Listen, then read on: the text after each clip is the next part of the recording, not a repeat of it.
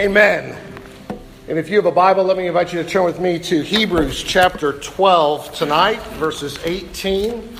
We'll be reading through verse 29. We're in the midst of a study in Hebrews. I think will take us till just past Christmas, with a little break at that time. Our passage both this week and next week is about worship. We're going to walk through this passage twice, the front end mostly this evening. You'll hear the language explicitly of worship at verse 28. Let us offer to God acceptable worship with reverence and awe. That's the application he's driving towards. We'll focus on the first few verses, and this subject of worship is timely for a couple of reasons as we turn there. One reason is shameless reminder alert. This is our last Sunday evening worship at 4:30. Next week, we'll be here, Lord willing, at 10:30 for public corporate worship.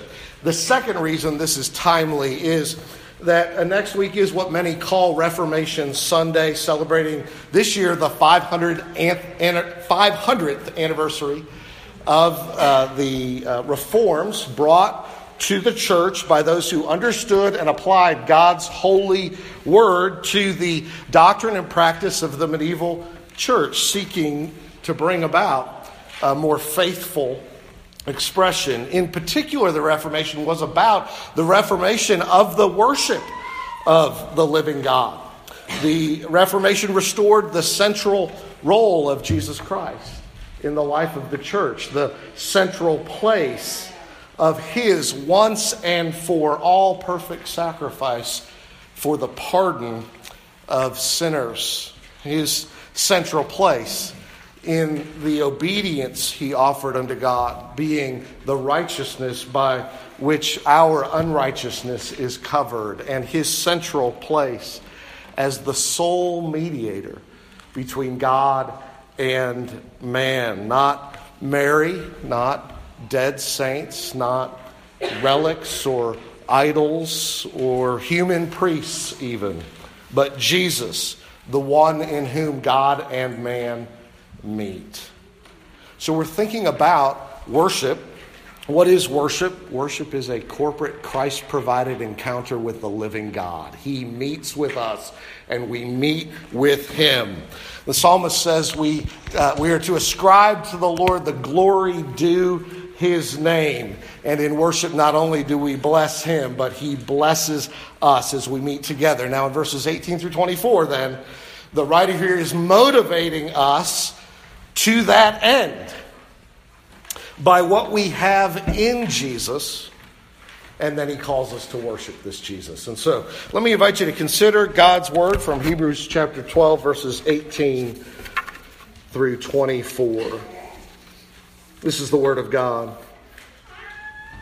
For you have not come to what may be touched, a blazing fire, and darkness, and gloom, and a tempest, and the sound of a trumpet, and a voice whose words made the hearers beg that no further messages be spoken to them. For they could not endure the order that was given, if even a beast touches the mountain, it shall be stoned.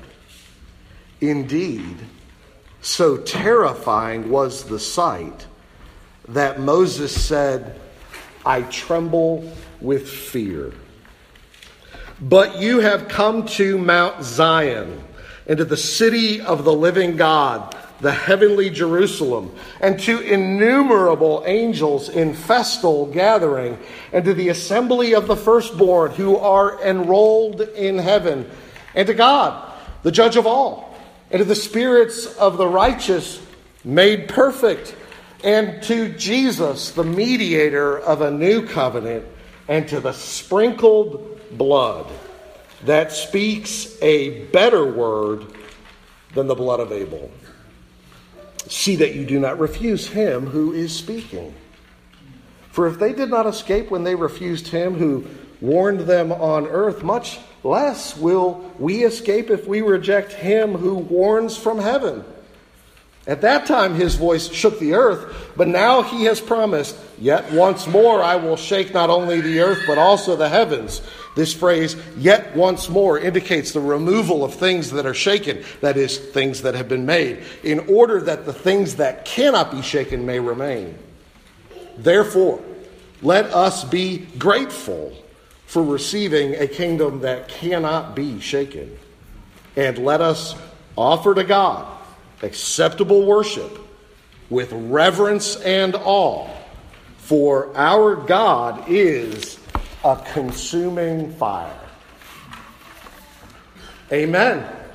This is God's word. May he cut our hearts with it. Let's look to him in prayer.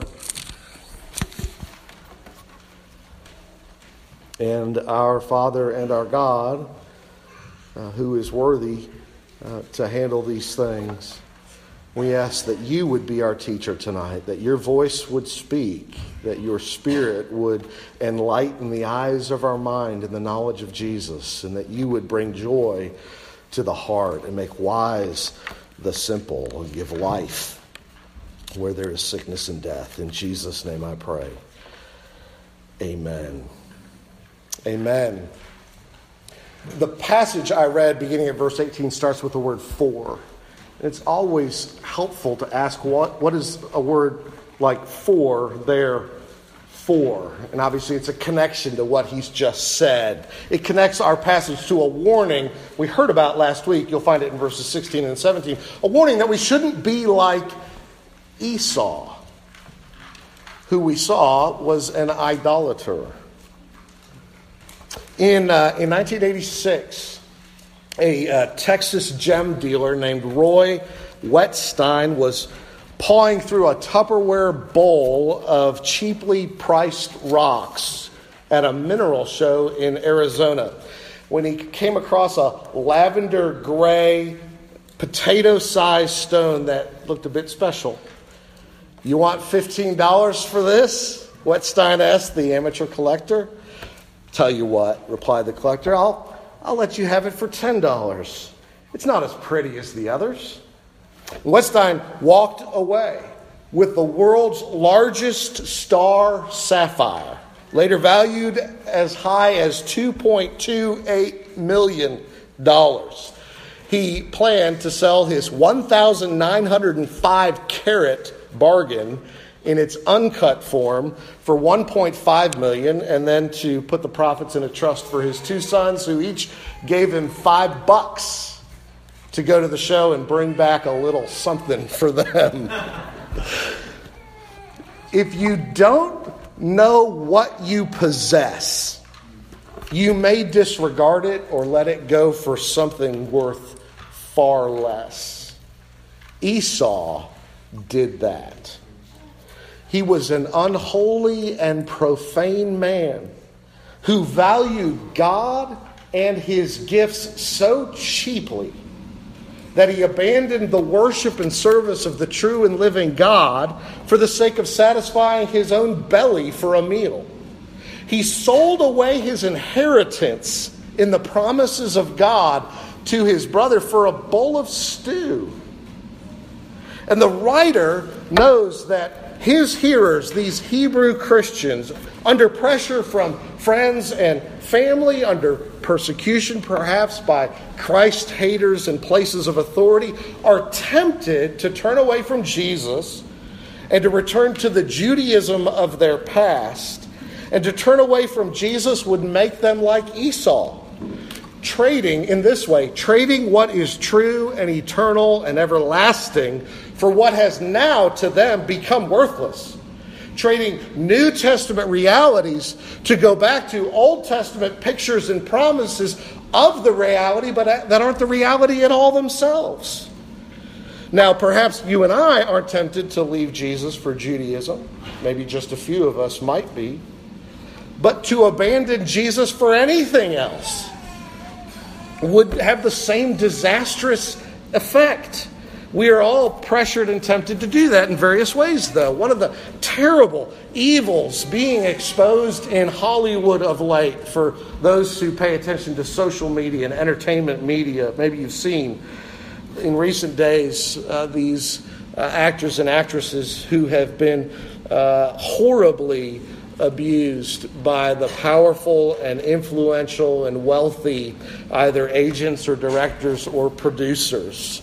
The violence and intimidation in it have been horrific, according to the stories.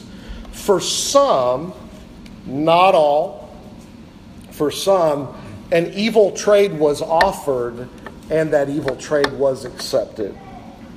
Take this abuse, we won't call it that, in exchange for prosperity or popularity.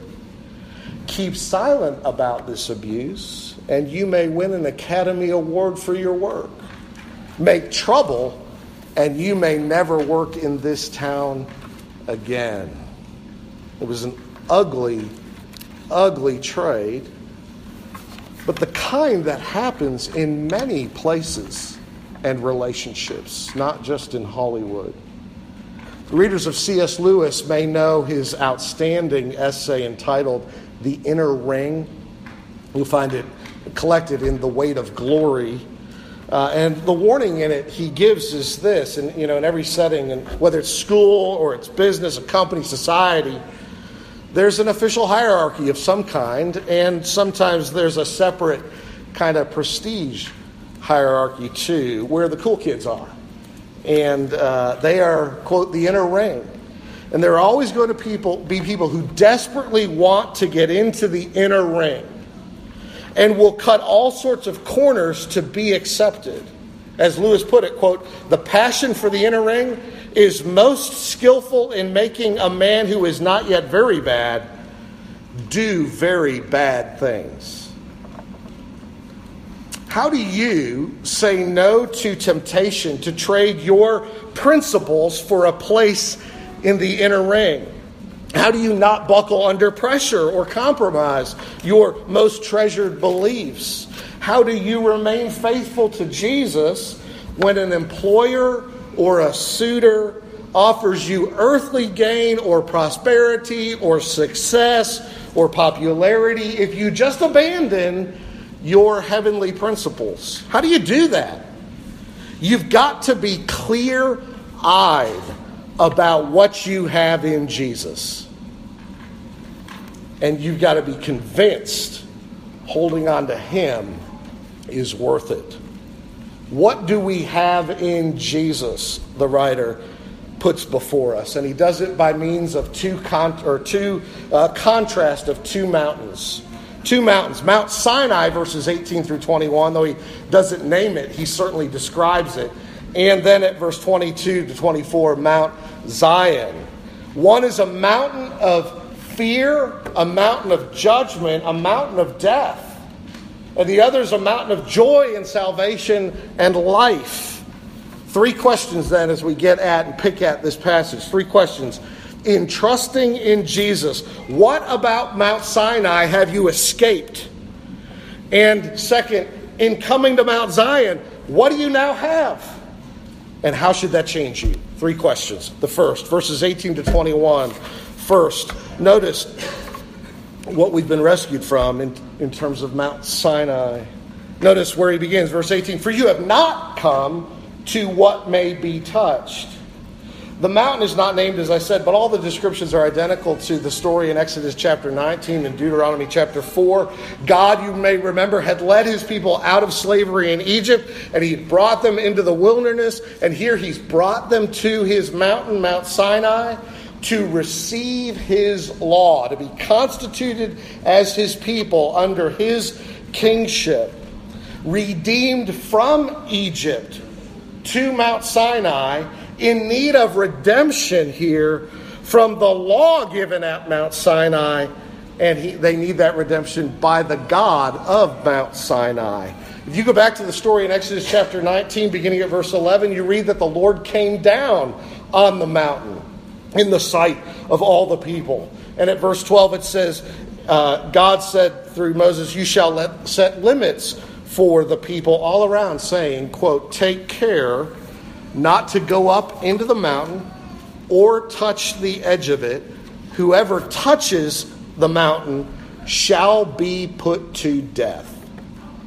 So they were to stand back from the God who is perfect in holiness, perfect in righteousness, the God who was manifesting his presence. And if they dare to approach, they shall be killed. That was the command. And then there are, Hebrews describes these fearful elements of nature that accompanied it and put dread in their hearts. A blazing fire and darkness and gloom and a tempest. These were a kind of barrier to the people. In them, the Lord both puts on display his glory and his power, but he also obscures himself. He shows that he is accessible and inaccessible. I'm here, but don't come too near.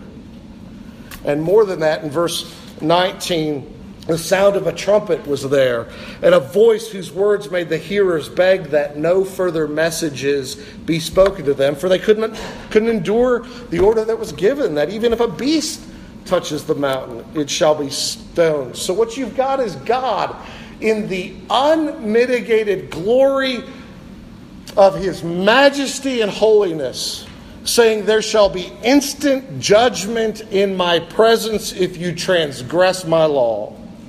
I am not to be trifled with. And if you read over at Exodus chapter 19 and verse 18, Mount Sinai was wrapped in smoke because the Lord descended on it in fire, and the smoke of it went up like the smoke of a kiln, and the whole mountain trembled greatly, and the sound of the trumpet grew louder and louder, and Moses spoke, and God answered him in thunder.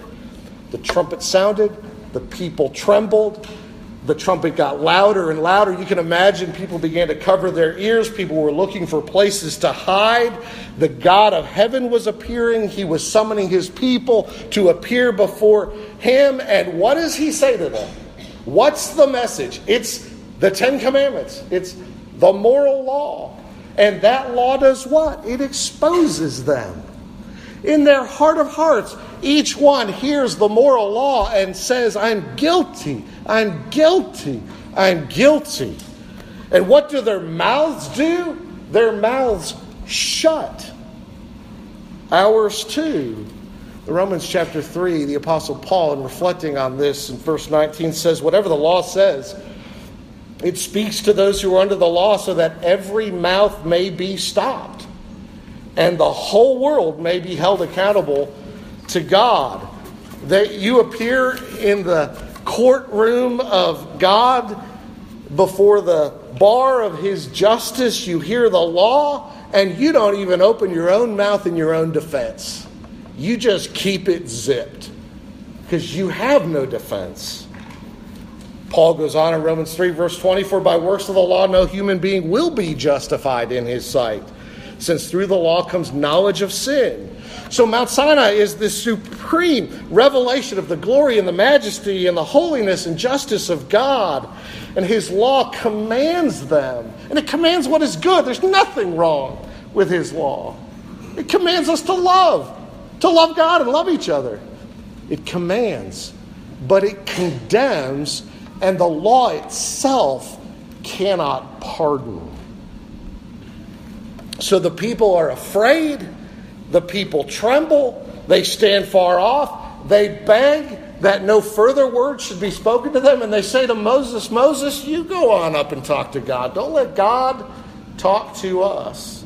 Let God talk to you, and you tell us what he says. And Moses acts as their mediator, the go-between between God and man. And how did Moses take the sight and sound of God? Hebrews chapter 12, verse 21. It was so terrifying, Moses said, I tremble with fear.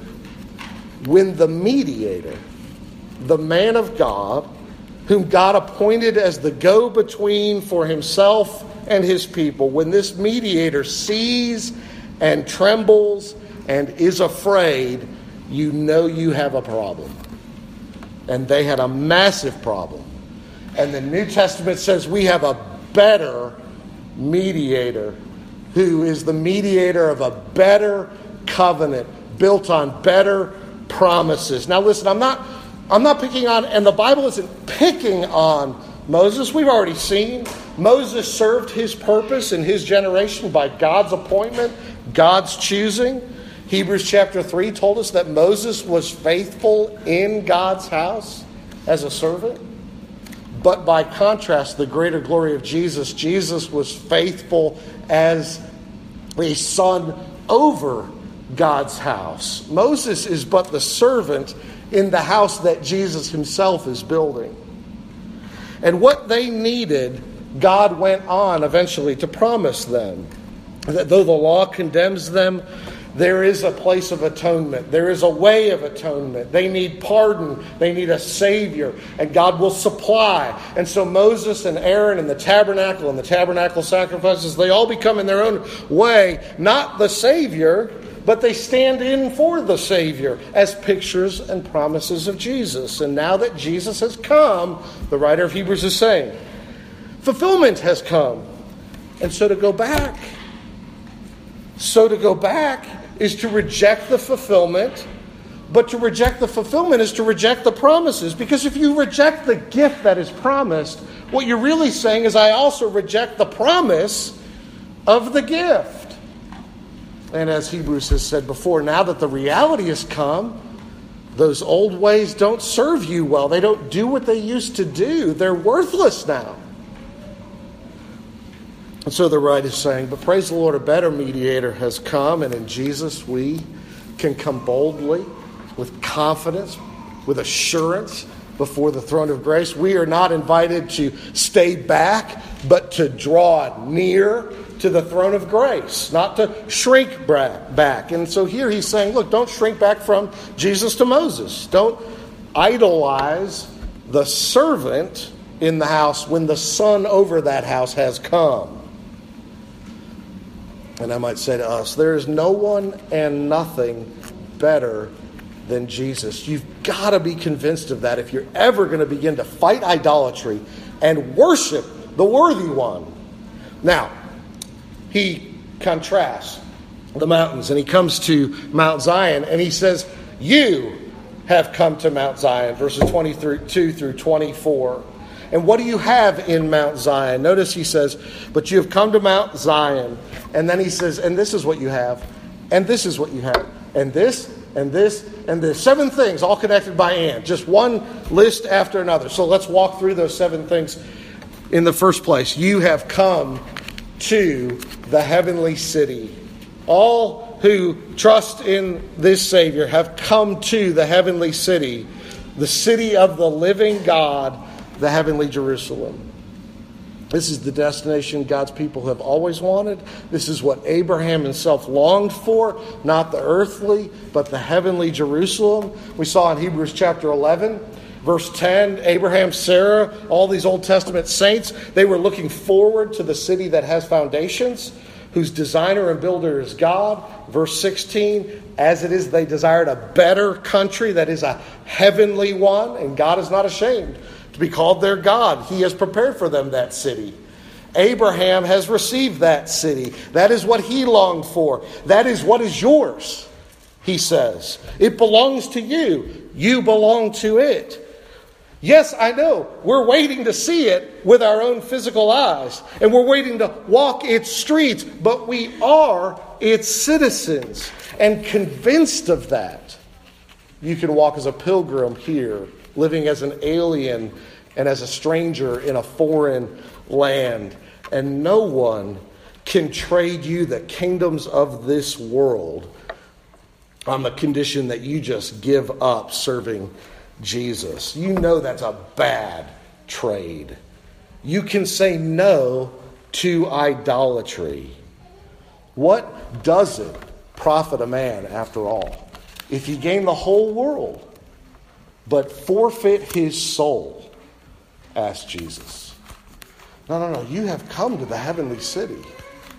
And you have come to the angelic celebration. End of verse 22. You have come, he says, and to innumerable angels in festal gathering. Festal gathering is festive, rejoicing. Jesus said there's joy before the angels of God over one sinner who repents. There's a party in heaven, we might say, a celebration. On Mount Sinai, however, The angels were servants of God's judgment, ready to strike, like in the Garden of Eden when that angel barred the way to the gate, to the entrance to paradise itself. But remember Hebrews chapter 1? In the gospel, the angels are ministering spirits sent out to serve for the sake of those who inherit salvation. They are servants at the party. And this is a party you don't want to miss. And that means you can miss every other party in this world if you are in the one where the angels are celebrating. And thirdly, he says, you have come to a secure church, verse 23, and to the assembly of the firstborn who are enrolled in heaven. What's that talking about? The assembly means church. It's the Lord's church. It's called the firstborn. Why? Because Jesus is himself the firstborn of God, the firstborn from the dead, and we are in union with him. What is his is ours. We share his status. We are in union with Jesus, co-heirs with Jesus of all things. And you know, the firstborn was the inheritor. And it says our names are enrolled in heaven. Our names are written in the Lamb's book of life. How secure then is the church? Every firstborn inherits. Our names are already in the book. And that means in this world, no private club rejection, no nation-state border wall, no family disinheritance can threaten your status as a secure citizen of heaven in the family of God. Are you tempted to value the world's stamp of approval over your heavenly passport? Fourth, you have come to a divine court. Middle of verse 23. You have come, he says, and to God, the judge of all. We've come to God. You haven't missed him. And he is what he has always been. He's the same God as the God of Mount Sinai. He's the judge of all. Nothing has changed about him. He isn't any different from old to new. But the reason that this is a comfort here and expressed as a word of encouragement here is because we who have trusted in Jesus stand vindicated before the bar of God's justice in his court through the righteousness of Jesus clothing us before the bar of his justice. He has already declared about us, there's no condemnation for you who are in my Son. For you who are in Christ Jesus. And so you can see what an encouragement to these early believers who are being persecuted by even kings and authority. No king or judge can indict you. No neighbor can convict you of worse than your God in heaven knows. And he's already acquitted you. And if they wrongly condemn you, you have this encouragement too, that he is their judge as well. You don't need to buy yourself into their favor when you already have God's. And you have come, fifthly, to spirits completed, or to the spirits of the righteous made perfect. Verse 23, they have received what they longed for. They have begun to enjoy their heavenly reward. What God the judge declared about them on the earth, he has now made certain of in their experience. They are those who have been declared righteous with God, and now they are in themselves righteous. They grieved and mourned their continuing evil on this earth. They grieved and mourned their continuing struggle to do what God says to do, to love as God says to love what is good and to hate what is evil. And they grieved that, but God has comforted those who grieve and he has freed them from the evil in them that they grieved. These are the ones that we'll sing of in the close of the service when we sing for all the saints. We'll sing this line, "Oh, blessed communion, fellowship divine, we feebly struggle, they in glory shine. Yet all are one in thee, for all are thine." Hallelujah, praise the Lord. So you don't need to sell your soul for the promise of human perfection you can't attain on earth. When what you hunger and thirst for is guaranteed to be fully satisfied by Jesus and in heaven. Don't let the moralists, don't let the legalists, don't let the cult religionists sell you a pot of gold at the end of a rainbow of hard work that only a leprechaun could perform. Jesus guarantees you the perfection you seek by his work received as a gift. You have come, he says, to spirits completed. And you've come to the mediator of a new covenant. Sinai cried out for perfect obedience, and he has fulfilled everything Sinai required. He makes purification for sins. He puts sin away by the sacrifice of himself. And in a moment we're going to sing, "Let us love and sing and wonder. Let us praise the Savior's name. He has hushed the law's loud thunder. He has quenched Mount Sinai's flame. He has washed us with his blood. He presents our souls to God." And seventh, you have come to the blood of the cross. Verse 24, end of it. And you have come not only to Jesus, but you have come to the sprinkled blood that speaks a better word than the blood of Abel. It speaks a better word. What does the blood of Abel speak? The story is told in Genesis chapter 4. Cain was born first. Abel, his brother, was born second. Abel was a keeper of sheep. Cain was a worker of the ground. In the course of time, Cain brought to the Lord an offering of the fruit of the ground. And Abel brought the firstborn of his flock and their fat portions. And the Lord had regard for Abel and for his offering. But for Cain and his offering, he had no regard. So Cain was very angry, and his face fell. And the Lord said to Cain, "Why are you angry? Why has your face fallen? If you do well, will you not be accepted?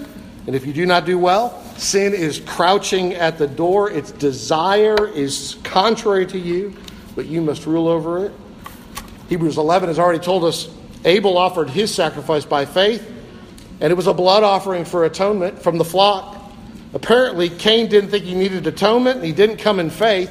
And so Abel was graciously received, not that he merited anything, but Cain was justly rejected, and God warned him about sin and his hard-heartedness. But it fell on deaf ears, and he was consumed with what? Envy and anger and hatred. And so Genesis goes on at verse 8, Cain spoke to Abel his brother.